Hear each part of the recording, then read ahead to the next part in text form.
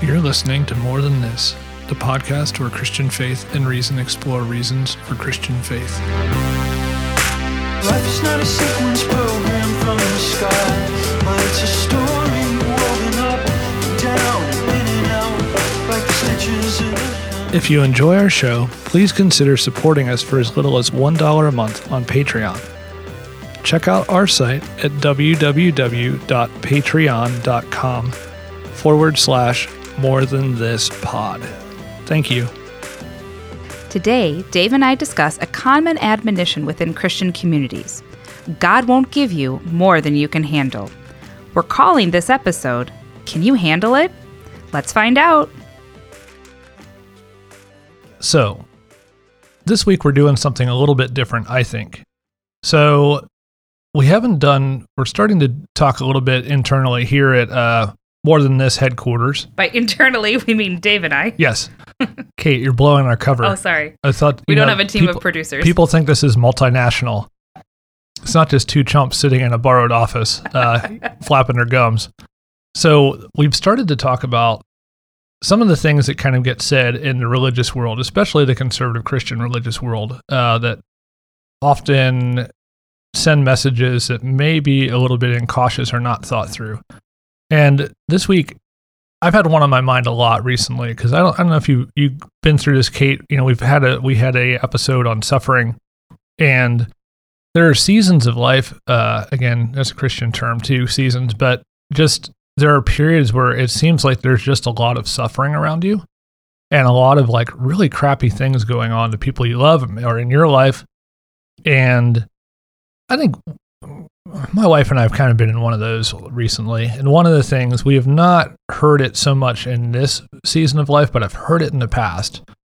When suffering comes, when trials come, when things are really sort of hard as hell in your life, you might hear someone in the conservative Christian world say, God will not give you something more than you can handle. He never gives us more than we can handle. And that comes from a verse in the New Testament, but it's talking about temptation. Will with the temptation. It's in Paul. I can't remember the reference now. It would have been good to look that up, right, Kate, in advance. You said Paul, New Testament. Yeah, I don't know. We'll find it. Like, I think it comes from the idea where it's like, it's talking about temptation. Will with the temptation, it'll give you a way to escape. He'll never give you more than you can bear temptation-wise. And that has sort of become this thing where it conflates with God's goodness, right? So God is good, and this you'll often hear, well, God will never give you more than you can handle. And for people who have lost a child, lost a parent, experienced like a catastrophic breakup or infidelity, or gotten, stage 4 cancer diagnosis, I don't know what I think about that. So this is kind of what this episode is about. So that's setting the table. The idea is, people will often say, I don't know if it's a referendum on the sufficiency of God or the sufficiency of the human spirit, but this whole idea that we're never given, as Christians, I guess especially, or as humans, more than we can handle.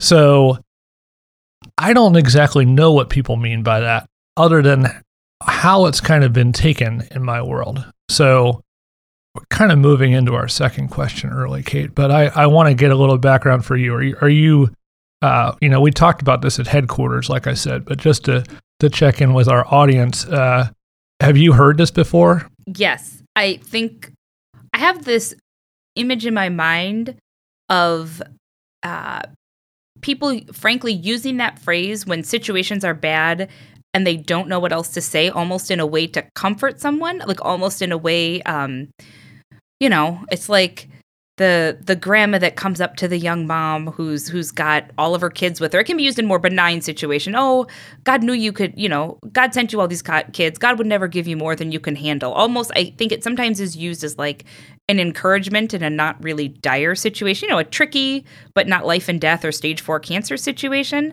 And in that case, it feels, like I said, I've heard it used like in an encouraging way, but I have also heard it used, I think, misused when someone just doesn't know what else to say in the face of a really horrible circumstance. It can become as cliche as like, when somebody passes away, somebody coming up like, God needed another angel. And you're like, yeah, lots of expletives. And then you at the end of it. Yeah. Right. So yes, I definitely in many different situations ranging in seriousness, I have heard that phrase used by members of the Christian communities of which I have been a part for my whole life. So I would say that yes, I think this is a common phrase that is used and a sentiment that is expressed. So Kate talked about some of the sort of ways where it's meant to be encouraging. So let's just talk about some of the ways we've heard it used. I think it's initially intended. This gets down to the breakdown of what communication is, right, Kate? The message that's sent has to be the message as the one that's received in order for communication to be a thing.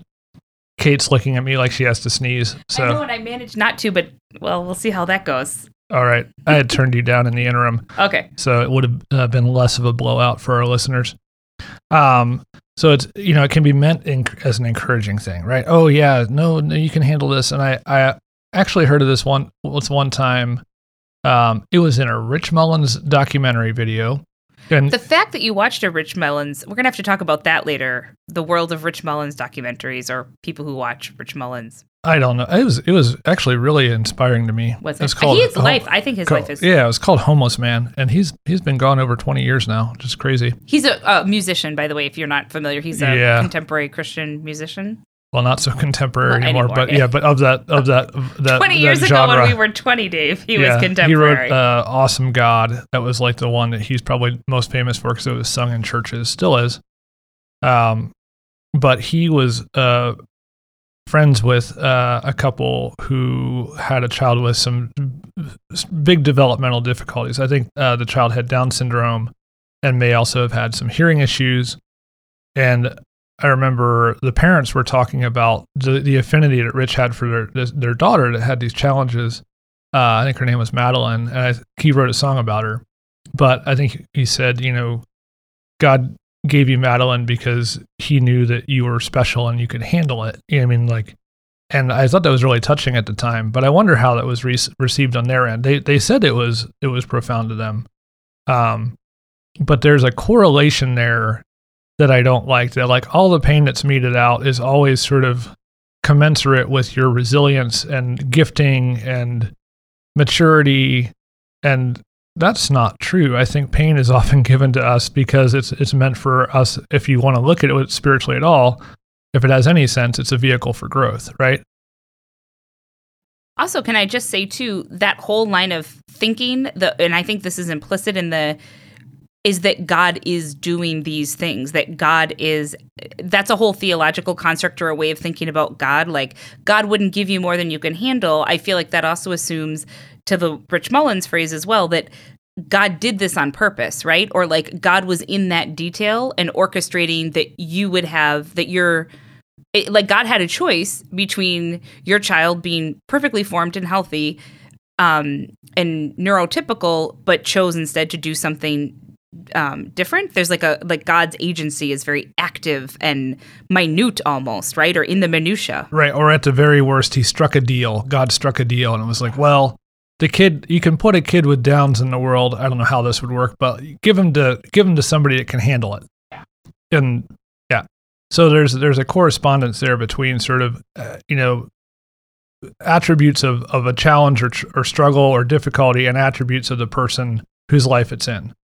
Well, it puts you into a quandary. So it's meant to be encouraging, but how does that perceived on the other end? I think it could be meant to be encouraging, but it can also be meant to be sort of chiding or sort of like reminding, like, you need to shape up.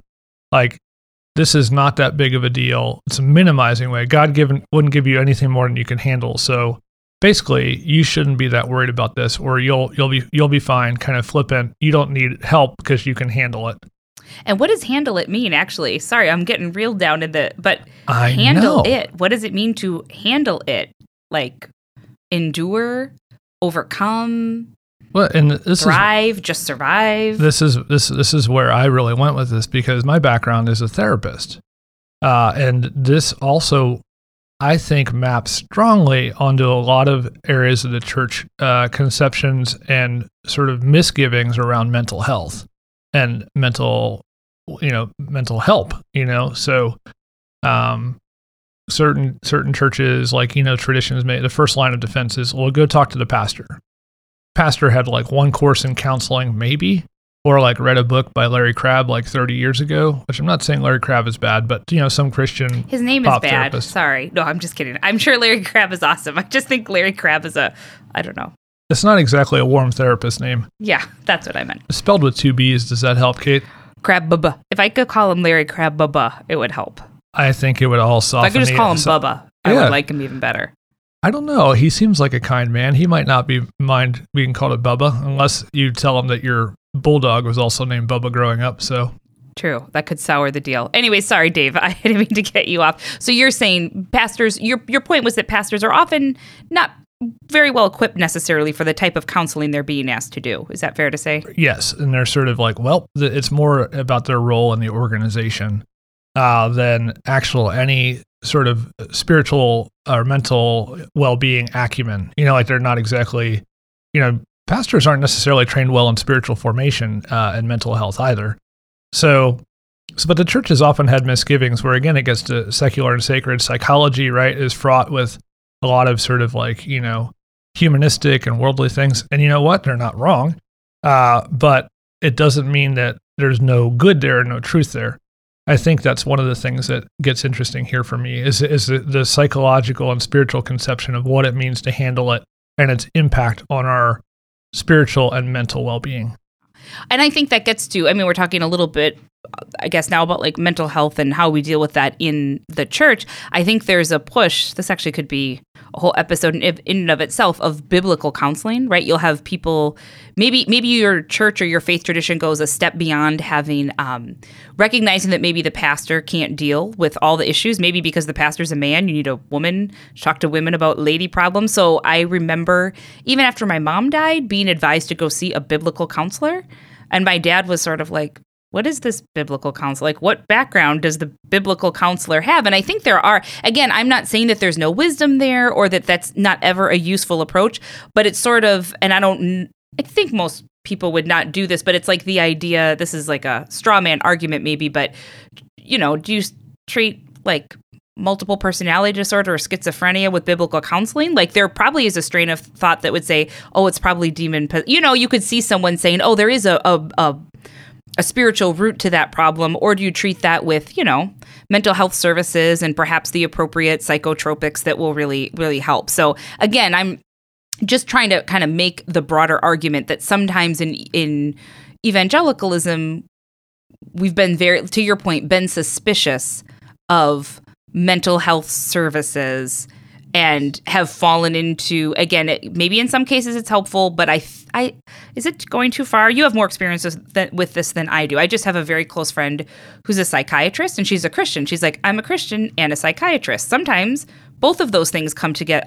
I'm always a Christian. Depends on my client to which level I'm bringing that in. I kind of have to respond to my client's needs, but I can bring faith into, certainly my faith and Christianity can be brought into my counseling, but I'm also assessing, she's like, I'm a doctor. Like I'm assessing an illness here that has kind of for many people, like a biophysical or a chemical genesis. Yeah, that can't just be like prayed away. Yeah, this is where it gets interesting. So when we lift a passage from scripture that may have very limited application and then just sort of say, God will never give you something more than you can handle, it comes with certain tools in the bag in terms of what are you given that you can use to handle it.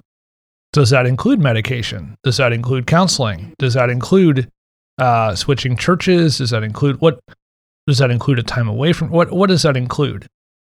In terms of your ability, all the tools you have to handle something. Because what I'm afraid, or talking here about how, what we've sort of heard and now what we're kind of taking away from it, in terms of how should Christians think about this phrase. We're getting through the questions early, but I'm wondering just in terms of what do people think about themselves when they can't handle it, when they think they can't handle it. So maybe you go through the loss of a job or the loss of a spouse, loss of a child, loss of a way, maybe it's a retirement, transition. Transitions are notably stressful, right? They call into question your ability to handle something because it's a change. What you had been handling, the rules changed, the situation changed. And you can't just instantly say the old way I did life worked, the old way I thought about God and the universe and me. Sometimes those things are twisted and don't really map onto your new reality, right? You have to think differently about them.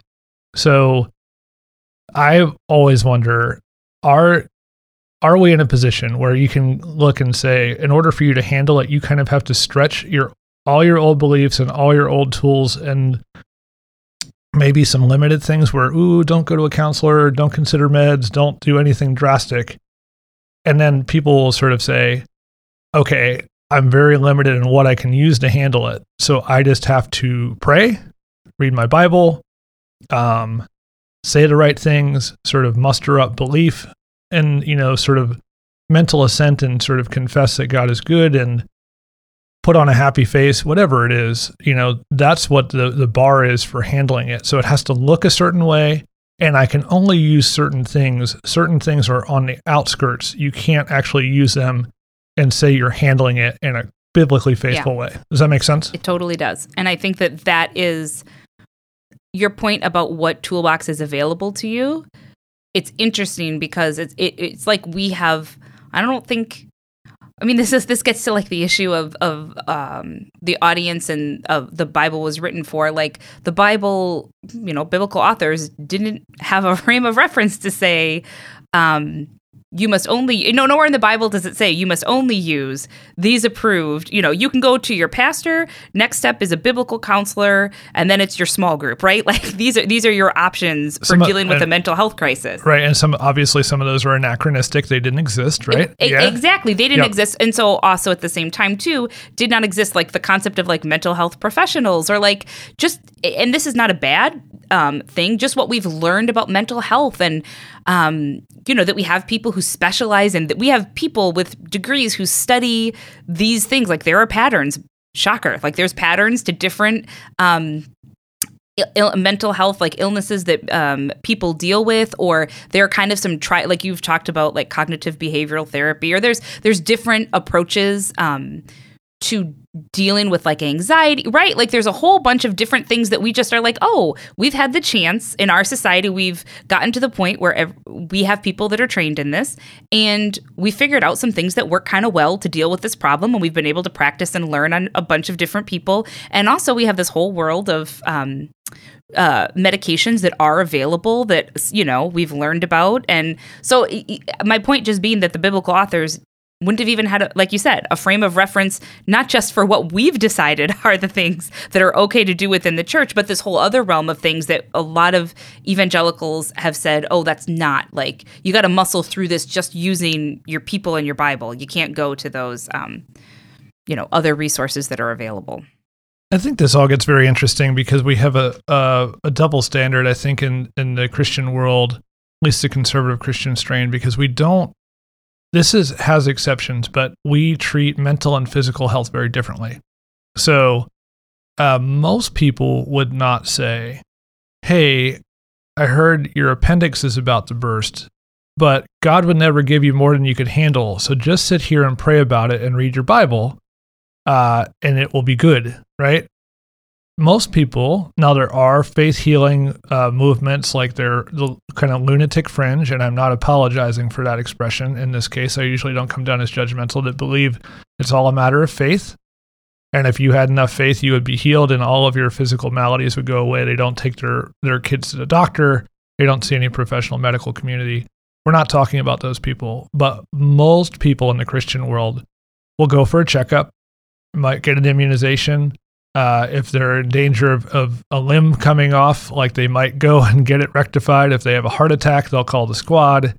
Yes, this is normal.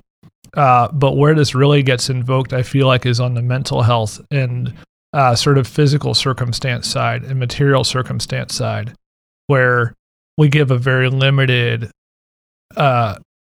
amount of tools that you can use. It's like, okay, just deal with it in these ways. And if you can't, you're doing something wrong. Maybe the implication that you take away, whether it was intended as encouragement or intended as sort of a, hey, pull it together, suck it up sort of message, you can take away the same bottom line that your faith isn't enough, that you're failing, right? In addition to just living in really hard circumstances, you also feel on the outside of faith, distant from God, sort of unnaturally through this mechanism of people telling you God will never give you more than you can handle. I think that there's also, this dovetails very closely or nicely with like American culture as well, which is sort of kind of individualist or like bootstrapping. Yeah, we're going to pull ourselves up by our bootstraps. I mean, I cannot say, we've said this many times in the podcast, but I cannot say it enough. I just realize how much of my experience of evangelicalism is it is like totally shaped by American culture, and that it is what it is in every culture. If I had grown up in South Africa as an evangelical, it would be shaped by that, right? It would be shaped by that cultural experience, but we tend to not think about it in that way. We just think that like our culture is like air, right? It's just the normality, like it's just regular old oxygen we're breathing that we need, but right. There's a relationship, something new is formed when you take evangelicalism and put it with American culture. Those things come together in a unique way that has some, and I think that goes along with this like gut it out or like, It gets very confusing. To your point about Americans, we are not reflective people. We don't have a lot of rooms for poets and philosophers. We like people who like go out and do things, entrepreneurs who like build stuff. And so on one hand, we look for when, God hasn't given you something more than you can handle. What are you doing? Like, how are you moving forward? Like in grief, right? This is a good example. We often have an invisible timer. Think of one of those like top timers for Yahtzee or a board game growing up where you flip it and the sands go down. Mm-hmm. Nobody has to communicate it, but like you have so long to grieve a death, right? And maybe you lose a partner, maybe you lose a parent, maybe you lose a child, and people will gather around you and weep with you and mourn with you, but only to a certain point, right? And then it's kind of expected like, oh no, it's been long enough. You should be functional in the same way that you were before. And so there's kind of this like, okay, what are you doing? Like we look to activism and people sort of sitting around, we're like, oh, they're wallowing, right? So there can be this dichotomy of like thought versus action. But then also, there's a double bind because there are some actions you may not be able to take because they're not spiritual, right? This is our point. Like, don't see a therapist, don't see a psychologist, don't get on meds, even though that's an action. There are pockets of the church where you hear mixed messages. We look for action in some areas, but also say some actions are cut off, and you should just sort of think about it and pray about it and not take action, and that should get you through. So I think it's pretty damn thorny, Kate. It's real complicated. I know we've been a little bit out of order in this episode, so I'm going to go back a little bit to a personal experience. It kind of came up to me in thinking about this. A couple years after my mom passed away, I was attending. I'm not Reformed. I feel like I need to always put that disclaimer out, but I was attending a Reformed church that was pretty open. There's no reforming, Kate. No, totally unreformed. But those of you who know, although I mean not reformed in the theological sense. Or the moral sense. Just a reprobate all around. But the church that I went to was very open. It was a Reformed church, and they were very open to having people who are not Reformed there, and it was not a big deal. In any case, I went to talk to the pastor because my mom had passed away several years earlier, and my dad had recently gotten engaged, and that was very, very difficult for me. And the pastor of the church that I was at, his wife had passed away, and he had gotten remarried, and it was very difficult for his children. And someone at the church was like, hey, I bet it would be good for the two of you to talk to each other because you're you're the opposite people in this experience, and he was incredibly kind, and we had a great talk, and it helped me understand my dad a little bit more, and he understood his kids a little more. But what he said to me that I thought was so valuable was, he said, I'm going to recommend, he said, just in talking to you, I think that you need to deal with some of this grief. I can see it's been several years, but this grief is still very fresh, and it makes sense that it is. And he said, I really think you will be well served by seeing a mental health professional. And I thought he was going to recommend someone in the church or like a a family counselor, a biblical counselor. And he said, now I want to be really clear. This person I'm recommending to you is wonderful, well-trained, has a great reputation. I believe that she's Catholic, but she is not a biblical counselor. She's a trained mental health professional, and that's the person that you need to see. I never recommend that people go to see. He said, I've seen too much damage done when people go for issues like this that are kind of clear and straightforward. I don't want this to get over spiritualized for you.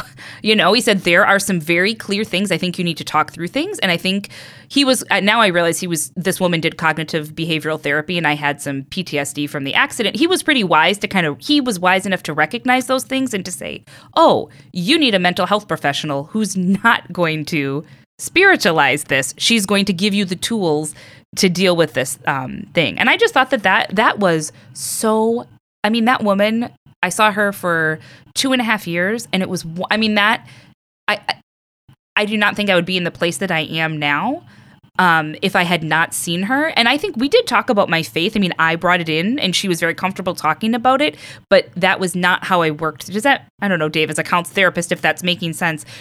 We used some tools and some imagery and some different things that really helped me move past some of that trauma and get wholeness and sort of understand things that I do not believe. I can't say because I didn't have the experience. I don't believe I would have gotten the same type of treatment or therapy from someone who didn't have her training and background. No, that makes a lot of sense. And I think this is, to me, is getting the idea of what Christians should think about this phrase. I think I'm splitting hairs here, and some of this obviously is not lifted from Scripture directly. The idea of handling it, like even what you just brought up, handling something is not going on as if nothing happened and there's nothing is to change from things that have impacted you. Like I think about vehicles for spiritual growth. My pastor says, as humans, one of the things that God uses, two of the biggest things actually are pain and waiting, that God uses to teach us reliance and to grow us and all these things. And one of the things that I think there's a couple cautionary tales here. This maybe gets into the church versus the world. Handling something may be, and from a Christian world, what we shouldn't hear, as I'm just thinking about this, is that you're going to look the same for having gone through something harrowing. You have a battle with cancer, or you lose a kid, or something that just absolutely awful happens, and you're supposed to go back and everything's supposed to be normal. That's what handling it means. BS. That's nonsense, right? That is not meant to be. And I think that if you're assuming that is what handling it looks like, you're also assuming that you're not meant to grow. Growth makes you look different, right? You can't say you've grown as physically as a person and you go and your measurables are all the same, right? Your height is the same, your weight is the same. If you say you've grown, there should be some way of seeing it. I'm not saying exactly when it comes to spiritual growth that we know what that looks like, but difference, right? You should be different for the things you've gone through. It's like, how are you different though?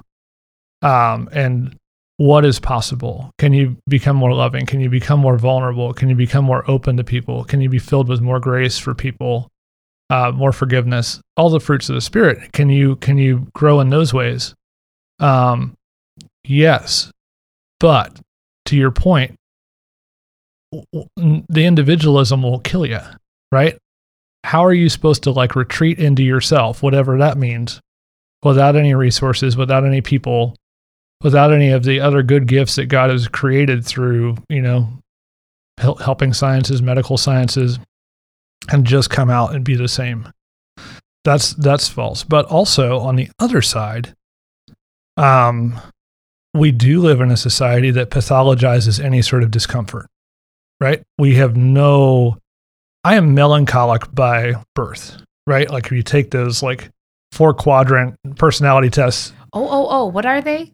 Melancholic, phlegmatic, sanguine, and choleric. Yes. I think I'm sanguine. I don't know. I would say so. I'm melancholic. And part of that is how I'm made, right? And if I'm bent, I have a bent toward depression. Surely I've been helped by different therapies and spiritual and non-spiritual therapies. That's great. But the idea that we should just medicate things away, that our pain can't teach us anything, that you just get rid of the pain, right? You just go after the pain. That is one strain of humanistic thinking that is not biblical. That God doesn't have a chance to redeem it. We just sort of try to numb it, right? There's no growth that can come through something that is just numbed. And that is not what most people do, by the way, when they take antidepressants or anti-anxiety meds. It's not just that. But there is a trend in relational discomfort and physical discomfort. Like, there's no role for it, right? It has no higher purpose other than to be eradicated. And that also is something that we should resist as well, right? That's my thinking on sort of like when we hear this as in a Christian way, what are some things we should try to avoid? And those are sort of opposite sides. And it sounds like what you're saying too is it's about how, I mean, really the word, we're really narrowing down here, like getting it, working this phrase over, but I think that's because there's so much. This is just a phrase that represents so much, right? Like there's so much there and how we've grown up and how we continue to kind of experience how we're supposed to handle pain or suffering within our Christian communities or the evangelical church, but it's the phrase handle because it is. First of all, well, let me step back. First of all, from the verse, I think it's pretty clear that this phrase is not like a biblical phrase. Like we're misusing it, right? Like absolutely. The verse that this is coming from, which is from Paul in the New Testament. See how great I did at narrowing it down there. We're down to a third of scripture. Well done. Yeah, thank you. Quarter. That's not the way that it was meant to be used. This is kind of what it's been turned into. I think that if you thought about the phrase, God won't give you more than you can handle, the one thing, if there's any truth in it, it would be, I think I would want to take away from this, or if I could distill an idea away and not use the phrase, it would be God is intimately connected with you and knows and cares about what you're going through, right? Like that is something. God is near to you. He is not distant, away, not present. So that idea of the nearness of God or the care, that I think is very valuable. But I think when it comes to like how the phrase handle is defined, that's where it gets really tricky. Yeah, and I think this is interesting. If you really unpack this, it entails a certain view of God either way. So if you say God will never give you anything more than you can handle, and you mean you and the limits of your body and your mind and your physical resources are supposed to just take care of it and absorb it, whatever's going on, you basically have cut out God. So would it be logical to say that a relational God who is, powerful and there to help would say, I'm giving you things so that you can figure out that individualism is good? Or is it really, if there is utility, if there is helpfulness to the expression, is it like God saying, with me, I'll never give you anything more than you can handle. I will always fill in the gap. Or if you were just at the end of your resources and you're coming apart, through the church, through creation, through the Holy Spirit, I will help you. I will help you, even if it's excruciating. It's like, because as it stands, it's sort of an individualistic treatise, right? Like, God will never give you more than you can handle. You should be able to pull yourself up by your bootstraps. And basically, is God really saying something that completely eliminates his role? Right. But also, too, this gets down to what it means by handle. I think I said this to you preparing the episode. Back at headquarters? Yeah, back at headquarters, in our corner office. Sometimes it is more, I mean, if you define handle by like still having life with purpose, people die. Things happen to people. Obviously, this is, a very basic statement, but people die. They don't always handle things. Like you get stage 4 cancer and you die. Or, this is maybe another episode, but I think about people who are Christians who die from lack of resources, right? Like you get violent infection and you don't have money for that, and you live in a developing country and you get sick from the water you drink and you don't have the access to simple antibiotics and you die. Like those are true stories. That happens like every day, all the time. So what do we say to those people, right? Like, oh, God wouldn't give you more than you can handle. Well, you died.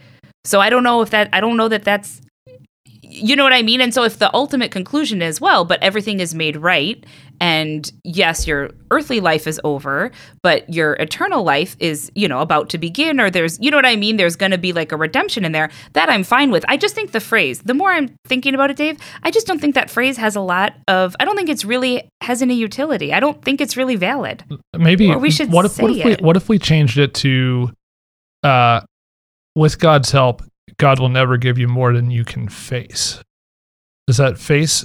Face seems better because it's because it may be a death sentence, right? It may be that, this world is not our final and forever home. That's what Christians believe. This is just the beginning of eternity, which is a contentious claim for many. That's okay, but that's at least what we believe. So does that change it for you? I'm trying to think, I think so. of how we switch it to something that feels more faithful or redolent of our experience. I mean, I would almost rather say, if I was going to pick a verse or a saying to say to people, I would say, God will never leave you or forsake you. To me, that would be more, that to me, having been through some hard things, and again, the scheme of the world of hard things I've been through are like much smaller than compared to what other people have been through. So I'm not trying to like claim, but if in my deepest times, I would have never not found someone coming alongside me and saying, God will never leave you or forsake you. I would have never found that unencouraging or untrue, right? That would have been hope. That would have been a light in a dark place always for me. Yeah. And I think I think that's probably, I like that better. And I think that's more truer to the tune that God will never leave you or forsake you. Now, are there times that you do not feel like God sees you? Yes. Or do you feel like you've been forgotten? Now, but I think it's better to dwell even in those times, because I've had a lot of those where I'm like, do you do anything? God, do you answer prayer? Should I pray? Am I just praying all the wrong prayers? I don't feel like you're present or near. It doesn't mean that God is not. But it is a very different thing than saying, you should be able to handle everything, or everything you should just have ultimate resilience for things that are part of the broken part of the universe, right? We're not supposed to just sort of handle things that are unnatural. Death is not, we have victory over death, but death was not meant to be, right? Exactly. We are not meant to, when I think about the death of a child, how would you handle, there's no right way to handle that. Or putting it on that valence, even of handling versus not handling. It gives an action to you. So I think that the idea of God will never leave you or forsake you almost says you're not capable. You may not recover from this. That may happen, and you can still love and be loved if you always are in a state of recovery, or if you aren't quite, you don't, that's, I think I said a little bit earlier, that idea, it almost seems like kind of a little bit un-American to say for the answer to be God will never leave you or forsake you, because we want it to be on us, right? That's a very, what can I do? How do I do something? And so I even think the phrase, then you can handle, is kind of wrong, because I think part of what you learn, man, Dave, as I get older, I learned, man, I have agency, yes, but I don't have as much power. I'm not helpless here, but actually, no, I'll say it. There are times when I'm very helpless in the face of difficulties. There are problems I can't solve. All I can do is cry out to God and know that He is present and He is listening, and I don't understand how He acts, but I'm not forsaken. So I think that is, I'm talking myself into it, Dave. So looking at one of the questions, does this phrase ever help, and how does it hurt? But I think we're answering that. This is our third question, but I'm also thinking about one of the ways it might hurt indirectly. I'm just going to bring this up. This is a little bit of Christianese, but Kate, have you ever heard of the concept of giving a testimony? Yes, of course, Dave. What's giving a testimony? Just break it down for us. Oh Lord, now I'm going to do it wrong. You sure you don't want to define it so it gets defined the way you want? No, I'll do my best. Giving a testimony is, when you're asked to get up in front of a group of people and share a story about how God has redeemed something or a situation in your life, to talk about God's action and saving grace in your life. Yeah, oh boy, I used a lot of evangelicalism. No, but that's great. But my thought was this. This is the story. We only encourage people to tell finished stories, right? The people who have handled it, right? In the parlance of our episode, okay, God has handled it, or I have handled it. I'm on the other side of it, right?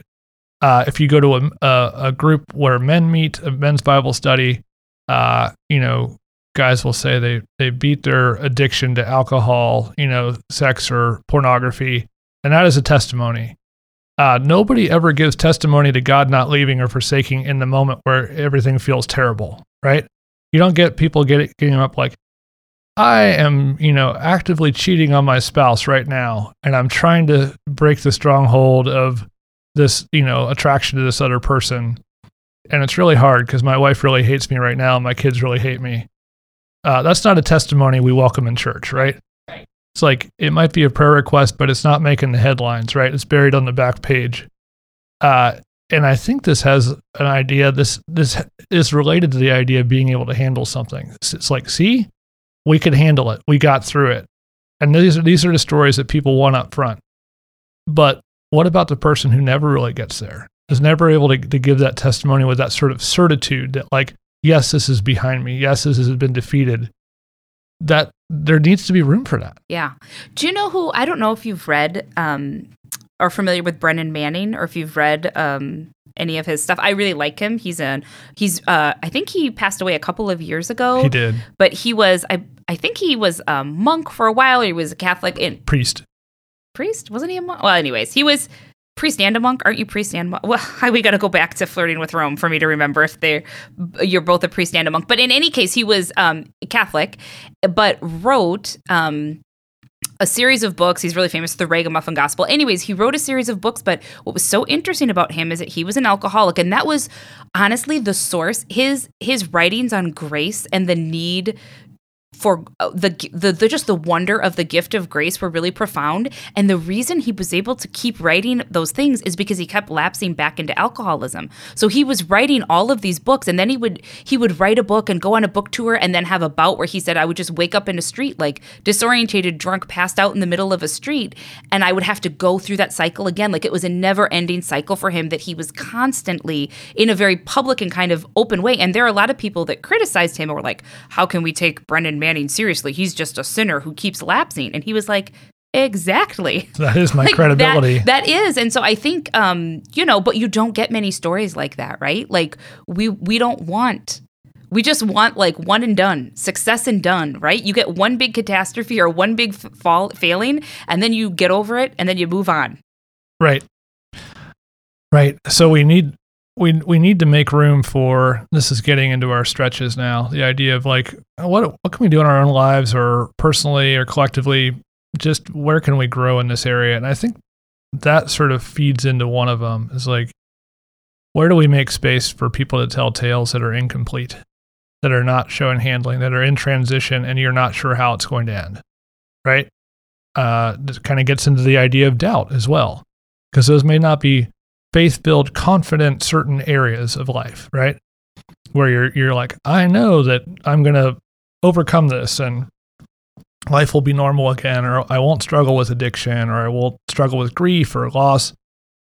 Probably not going to happen. But as we make that kind of prescriptive that it has to end that way, and that's what God does or doesn't really do anything, then it's like either your lack of faith and you're not stepping into what God has. I think we need to make room for stories like that. And I don't know all of what that means personally. I do somewhat. I mean, I think I do this. So maybe it's probably, there's always a stretch, even if you're already sort of decent at something. But I'm pretty good at handling people who have a lot of doubt or have a lot of pain. And that's part of my calling too. So I know that maybe comes a little more readily to me. But I think I would like people to hear too that struggle with anxiety or depression, that is not something just to be eradicated. It's something that is meant to build empathy and relation for somebody else. Like, my depression really helps me sit with people who are depressed or melancholy or anxious and talk with them and give them some balance and nuance, and not just like amp it up or tell them ways that they have to get rid of it, but also just sort of sit with it. And I think that's my stretch. It's uncomfortable and hard. that message of God will never leave you or forsake you, I think to bring that message into people's lives means being present with people, doing what you can to help, and understanding that sometimes just being present is all that you can do. So you can't fix situations. I have a tendency. I know that men often get blamed for this, but I was like, no, I think they're getting a bad rap because I also like to fix. I want to come in and glad this is on tape. Well, I'm kind of like I'm a sanguine or whatever that means. I don't even remember what it means, but I'm like a more upbeat, or like kind of I usually come in with a lot of energy, and that can be helpful sometimes, but also sometimes I just have to be able to like sit with someone and say, I'm present, like God is present with you and I am, and you are not, just to kind of be the bearers of that message, to say to people, just because you haven't quote unquote handled it doesn't mean that God's forgotten you, doesn't mean that you're doing it wrong, doesn't mean that you can do anything different, right? Like sometimes this is like, to your earlier point where you started, this is a season of life that you're in, and I will be here with you in it, whatever that means, whatever you need me to be for you in that season. That's a stretch for me. And I think I would be remiss as a therapist and someone who seeks to be a good friend to say, if there's anybody listening and you do feel like you're alone in something that you can't handle, especially if it's really impacting your mental and physical health, Christian or no, don't buy the individualism trap. Find help. Either if you're a Christian, find a community that's good with incomplete stories that will countenance doubt and struggle and understands mental illness and will just sit with you. Or to anyone, find professional help if you can. Don't sit alone with it. That's a lie. Whether you're in the church or not, that you're supposed to bear these things on your own. It's just not true. So seek help. And I'll just leave it at that. Thanks so much for being with us this week. Hope this episode had some moments of levity. I got it unstuck from my crawl, so that's good. And yeah, hope that you guys have a good week. Life is not a sequence program.